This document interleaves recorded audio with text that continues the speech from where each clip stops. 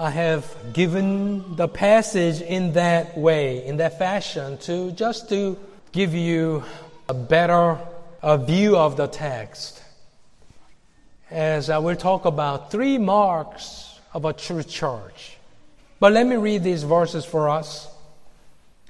Only live your lives in a manner worthy of the gospel of Christ, so that whether I come and see you or remain absent, I will hear about your circumstances, that you are standing firm in one spirit, with one mind, contending together for the faith of the gospel, in no way alarmed by your opponents, which is a sign of destruction for them, but of salvation for you, and that too from God. Amen.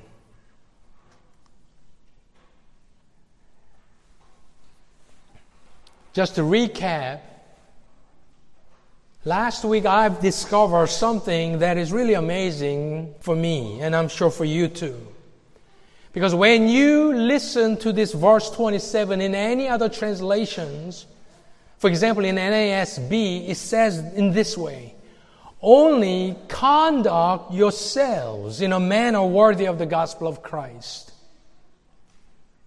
But literally, as you listen to how it comes to us in that original text, the very first words that people are hearing from this text is not conduct, but it is worthy. Only worthy of the gospel of Christ live your lives. I really like that, because conducting yourselves, that is important. But when it is couched in the gospel of Christ, our hearts are warmed up to that. We are more joyful in receiving that command. But we also noticed that word, live your lives, is not a common word. We have noticed that word has polis, the Greek city-state polis in it. So basically it is saying you belong to that city of God and discharge your obligations to God. So it is not simply stop lying, stop stealing, be good, live your life worthy of the gospel. But really it is saying, as you belong to the heavenly community, God's kingdom, discharge your obligations to God and to the people around you was the idea. I think the difference is really stark. And I really loved it, how we saw it in the original language. So today, what I want to do is to give you those 3 things. How Apostle Paul will explain that worthiness of the gospel should look like. It is more than, once again, moral conduct of your life. Because Paul has heavenly citizenship in his mind, and if you are a citizen of Church of Christ, these things we must discharge. These are your obligations. But what do you notice before you look at those 3 things? In between the command, live your lives, and the 3 things that he will talk about, couched in between, sandwiched in between is this: so that whether I come and see you or remain absent, I will hear about your circumstances.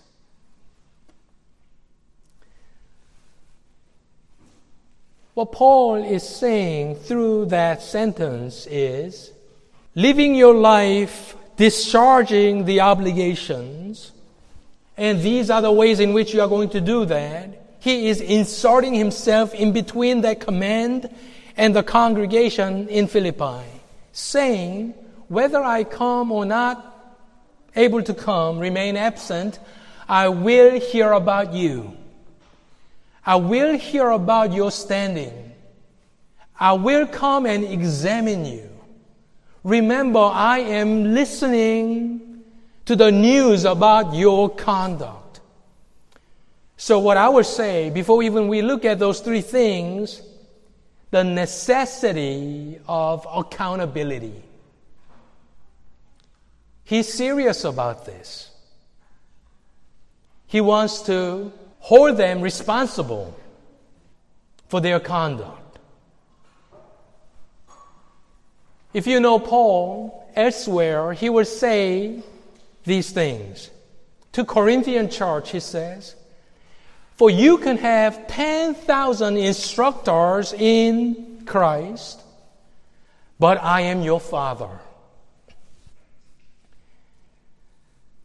Elsewhere in Philemon, if you know that short letter, Philemon, he's asking Philemon to release Onesimus, who was a runaway slave of Philemon.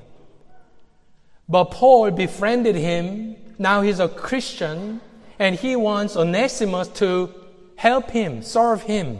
So he's sending a letter to Philemon, the original owner, Christian friend, to release him. And toward the end of that request in the letter, you know what he says? He says, at the same time, prepare me a lodging, for I hope to come to you. You know what he's saying? He's pressing him.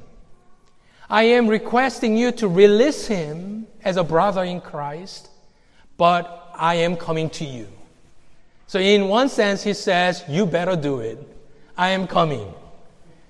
Here too, Paul is saying, discharge your obligations as citizens of kingdom of God.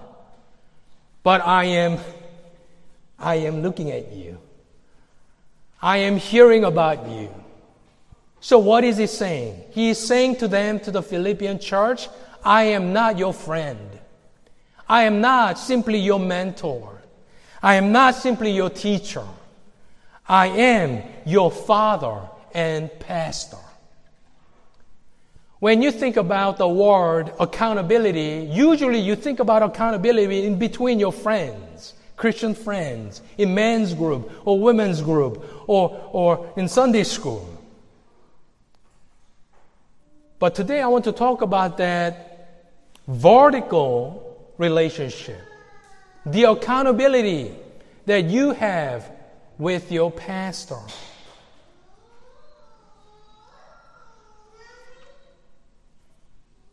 Accountability is important, even between peers, but it really does not carry any kind of binding authority. You could confide in, you could share your struggles, but at the end of the day, your friends are not going to give an account to God. It is actually that great obligation falls onto me.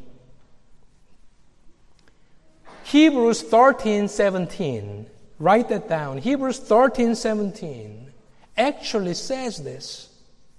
Obey your leaders and submit to them, for they keep watch over your souls as those who will give an account. Let them do this with joy and not with grief, for this would be unprofitable for you. Remember, Paul said in earlier verses, if I remain, if I don't die, and if I remain, it is for you. It is necessary for your sake. I want to remain for your progress and your joy in Christ. Remember. So what Paul is saying here, whether I come or not, I am going to hear about you. He is inserting himself, reminding them, I am not simply your friends. I am not simply recipient of your money or help. I am your spiritual father. And I am responsible for you. And he's reminding them of it. And I think it's very important that we know this. Forget about people who may abuse that verse. But in the church, that's the way it is. God has set over you, overseers, the elders and pastors, in this case me, and our session, to oversee your souls. And who's going to give an account to God for your soul? It's not your friends, first and foremost. That could help. That is nice. That's important. But like this, I want simply you to know that is the case. And I have given you the larger catechism, and it is long, but I'm going to read it. 129th question. All of you are superior to someone. Superior here means not I'm better than you, but a little bit higher spiritual authority sense. And all of you are in some sense that. If you are a 7-year-old child, if you have younger sibling, you are superior to them. And all of you, fathers and mothers, this is very important. This is the wisdom from the old Christians. What is required, and they are talking about the 5th commandment.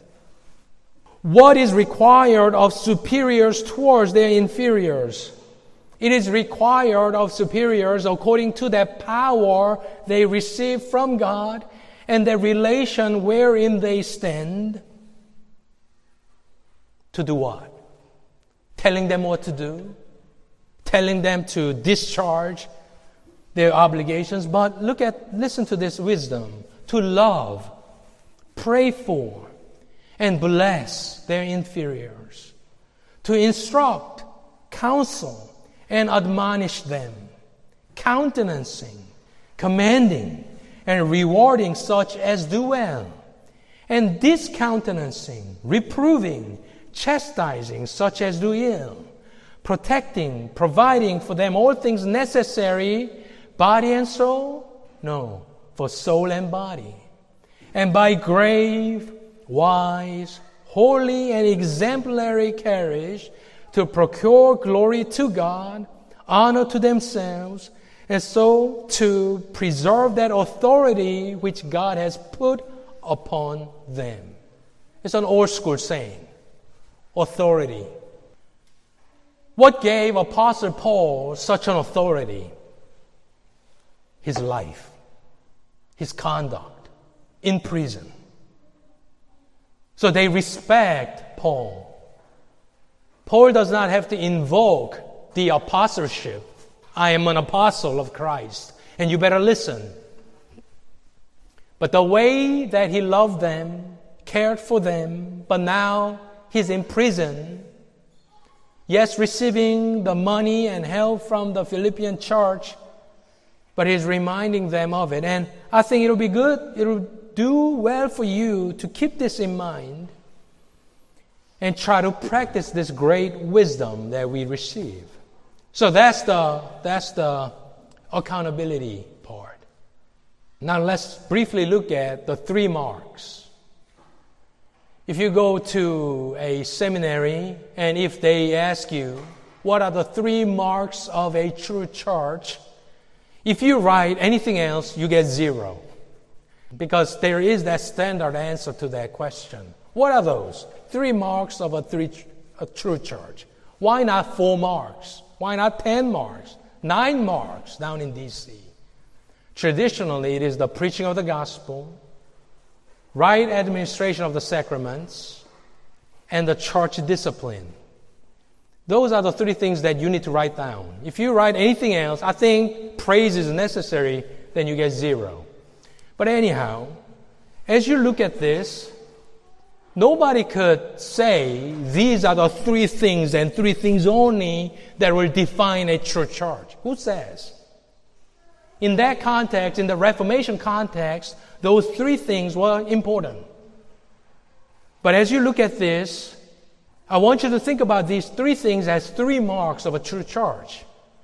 To function as a church, to be a church, what are we supposed to do? When you think about preaching, sacraments, church discipline, it is all from pastors to the congregation. It is not what they are supposed to do. It is not explained. So listen to these 3 things. First thing is this. what do you see? That you, that's plural you are standing firm in one spirit. You are standing firm in one spirit. That means to continue to stand.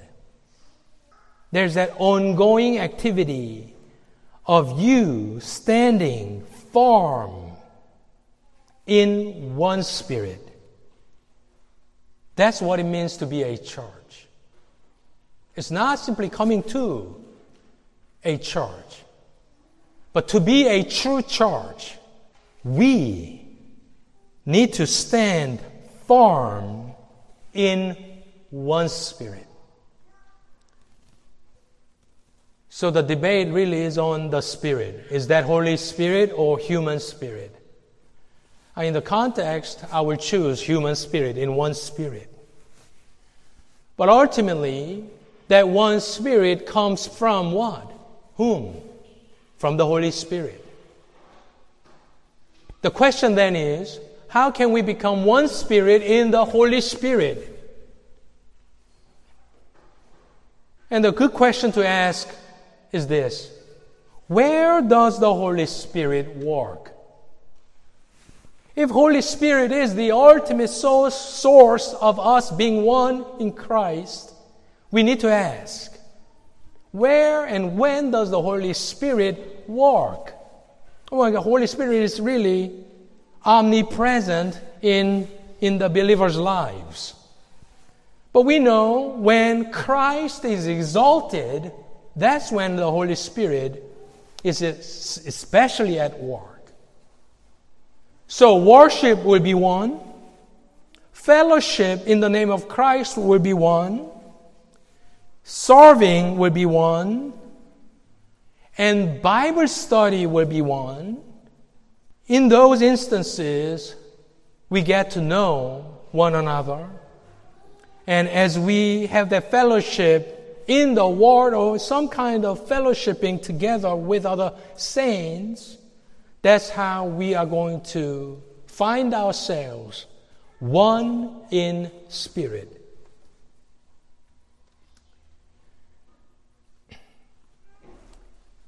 That really is not a remarkable thing to hear. Let's say you went to a church planters conference or church growth conference, something like that. You pay to attend, let's say.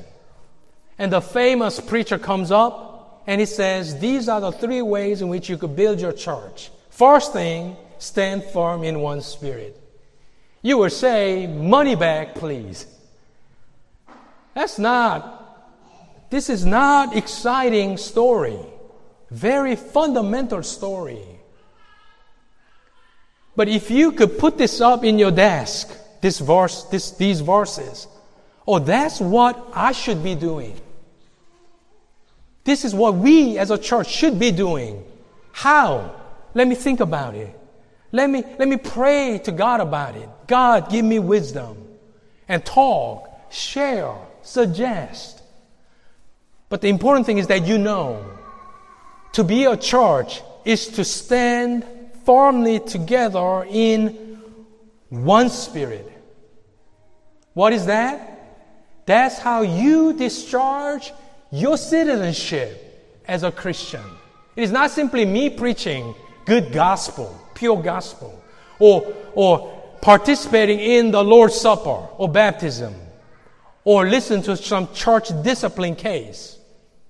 But you, as a member of that citizenship, as a kingdom of God, remember that this is an important thing, I think. This is God's command. Standing firm in one spirit. Second thing is what? It's not simply standing together, but literally with one soul, striving together, actually striving side by side for the faith of the good news.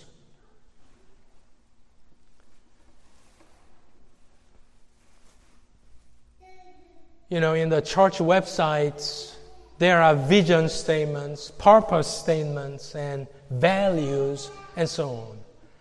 And I've said it many times. I always thought that's a little artificial. Because what kind of value can we have as a church other than what the Bible says? How can you come up with such a cute vision statement when we as a church, we should strive to be all that we can be as we find the commandments of God in the Word? So these are the things in which we could think about it as a vision or value, purpose statement as a church. First thing is to stand together in one spirit. Second thing is not simply that, but positively. It's not simply defense only, but here, contending together. We are fighting together. For what purpose? Past couple of years, you have found so many churches making something other than the gospel as their chief aim to fight against the world. Whatever it is, I don't have to spell it out for you. People were angry, Christians, I'm talking about Christians, siding with this or that policy, anything but. I think it is important for us to remember, why are we here? The word is not one mind. The word is one soul. Suke. And immediately that line came to my mind. Do you remember when, for the first time, Jonathan met David? Their souls were knit together. One mind is not simply, I agree with you, but our souls being knitted together as one.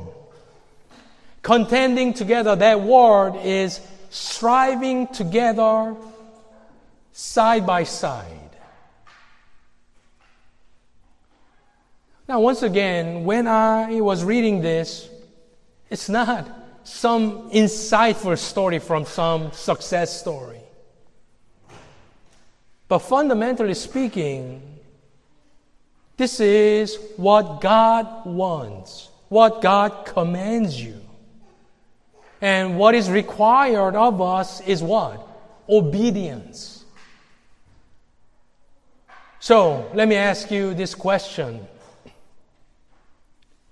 Are you contending for the gospel, for the faith of the gospel, alongside with someone?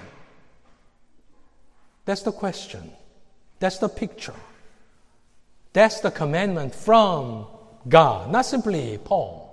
This is God's word. So this is a good time for you to examine yourselves as this stands as a mirror for you. With one soul, striving side by side, and you have seen in the movies how the soldiers, they stand together and form a unit. Idea is, what's the opposite of this? Striving side by side. The opposite of this is contending by yourself. A good Christian doing all he or she can by himself or by herself, doing everything they can alone. That's not the picture. What's the opposite of it? It's fighting against one another. And as I've said it many times, good church is non-fighting church internally. When you're fighting, you cannot do anything as a church. So idea is this: when I am striving to obey God for the gospel, you look around. Do you see anybody next to you? Striving side by side is the picture. It's not working hard. That's a true church.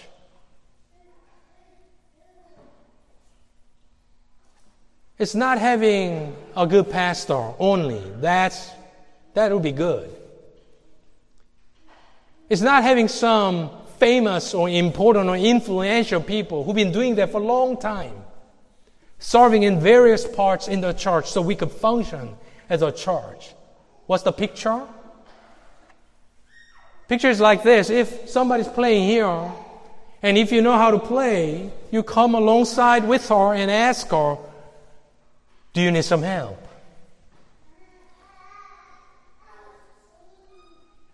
In the bag, you look around, nobody's doing it. That's your place. Sunday school, women's group, men's group, someone next to you.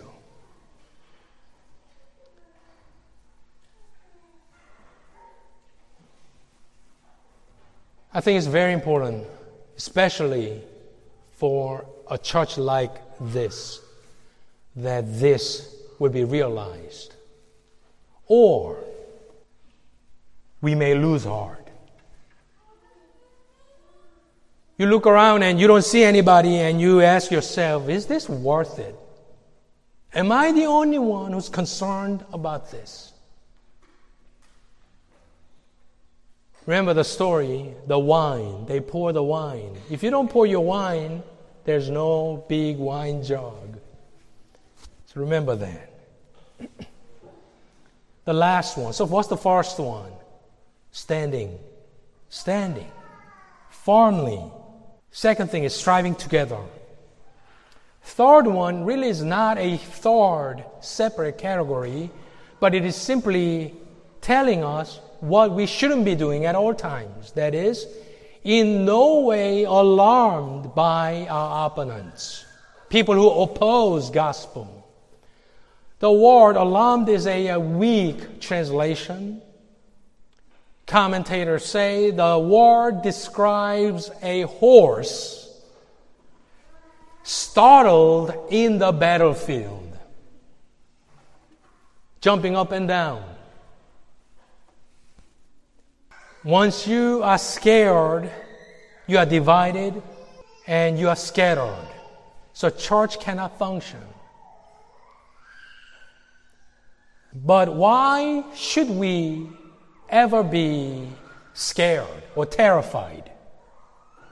As we talked about it, only way the Satan and the world could frighten you is when you have the same value as the world does. That's the only time or the only way that could scare you. Think about it. To die is what? To die is gain.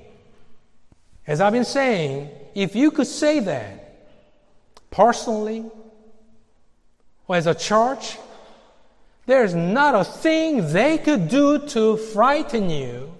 Why? Because we are not there. What is worse than death? Nothing, we say. Then what can man do to you? Zero. So do not be alarmed. You need to align your values to the Scriptures. Or else, you will always be scared. Which is a sign of destruction for them, the opposing people. What is the sign? What we do that we talked about. Standing firm together in one spirit, one soul, striving together. All that is a sign for them, for their destruction. But that is a sign for us, for our salvation, and that too from God. Just like in 2 Corinthians 2, there's one aroma of Christ, but to the people who are perishing, to them that's an aroma from death to death. To the people who are being saved, same aroma, but aroma from life to life, the same sense. If we stand together in one spirit, in one soul, standing firm, striving side by side for the gospel, that fact alone is a sign that they are being destroyed, that we are being saved. So those are the three really marks of a true church. Something to think about. Pray about it. Put this right in front of your desk. Read it every time. Pray for God's wisdom. Pray for you that you could participate in the gospel in that fashion. Pray for this church that we will have that unity and striving together for that gospel of Christ. As I said, these three things are not some secret formula. Any Christian could think about this. Oh, we should be united. We should do things together. But again, this is God's commandments. A remarkable thing is this. This was written 60, 80, 63 to 64, in between, somewhere in between. These three things, it's not a big strategy. But think about the Roman Empire. After 2,000 years later, the mightiest empire the world has ever known is no more. All the emperors, you don't remember. You know, Nero, all forgotten. Church? What is church in Philippi compared to that mighty empire? But if they held on to these words, the kingdom of God will persist until Jesus' return. Philippi was a Roman colony, mini Rome, a replica of Rome, wannabe Rome. They were proud of their citizenship. Only in the colonies they had the citizenship, at least at that time. Now, Philippi, I don't know if you have been there. I haven't. But I saw the pictures. You know what's there in Philippi? Ruins. It's a tourist site.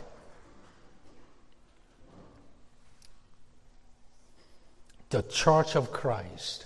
Imagine 2,000 years ago when that church was built. At least we know three members of that church from Acts 16. Lydia, from the city of Thyatira, a seller of purple fabrics. Modern day Gucci shop owner. Second person that we notice is a slave girl having a spirit of divination,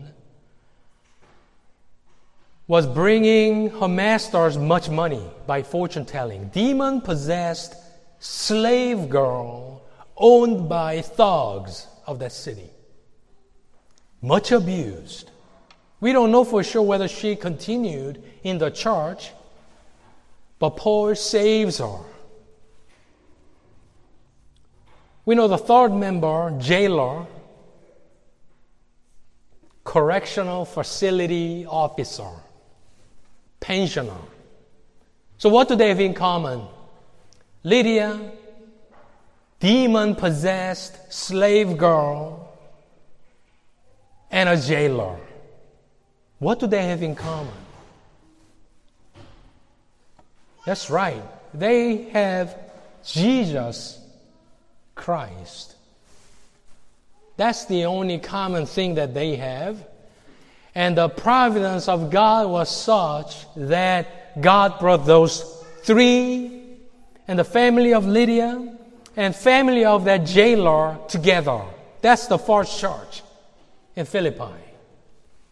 10 years prior to Paul at the time of this writing. So they grew because we find deacons and elders in that church. And as I was thinking about that, if they could build a church, then we can by the grace of God. We have same Christ. We have the same Holy Spirit. Let us keep this in mind. Standing firm in one spirit, one soul contending together for the faith, and not being alarmed or frightened by the world, then God will build His church, and we, with Paul, will say we could do all things through Christ who strengthens me. May God build you up, build your families up, and build this church up. Let's pray.